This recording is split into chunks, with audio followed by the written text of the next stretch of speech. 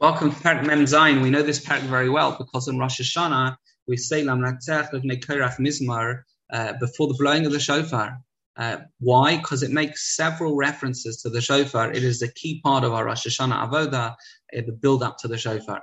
It says that in the times of Mashiach, after the war in Gog and Magog, that's what it's referring to. And David HaMelech beckons Klal Yisrael, rejoice, praise Hashem for punishing our enemies, and return the Beis HaMikdash. It's a yearning. It's what the shofar. It's all the tefillas that the shofar communicates through that sound.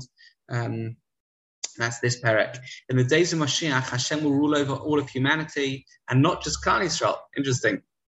Other nations that don't recognize him will. There is an important Ibn Ezra over here. The Ibn Ezra at the beginning of the Perek, he says that perhaps this Perek discusses Golus Bavel, or maybe the returning of the Aron in the times of David HaMelech, but he says actually that's not what it's referring to. We are referring to Mashiach. It's future focus, it's goal focus, it's objective focus, it's the wishes of yearning of Klal Yisrael throughout Golus.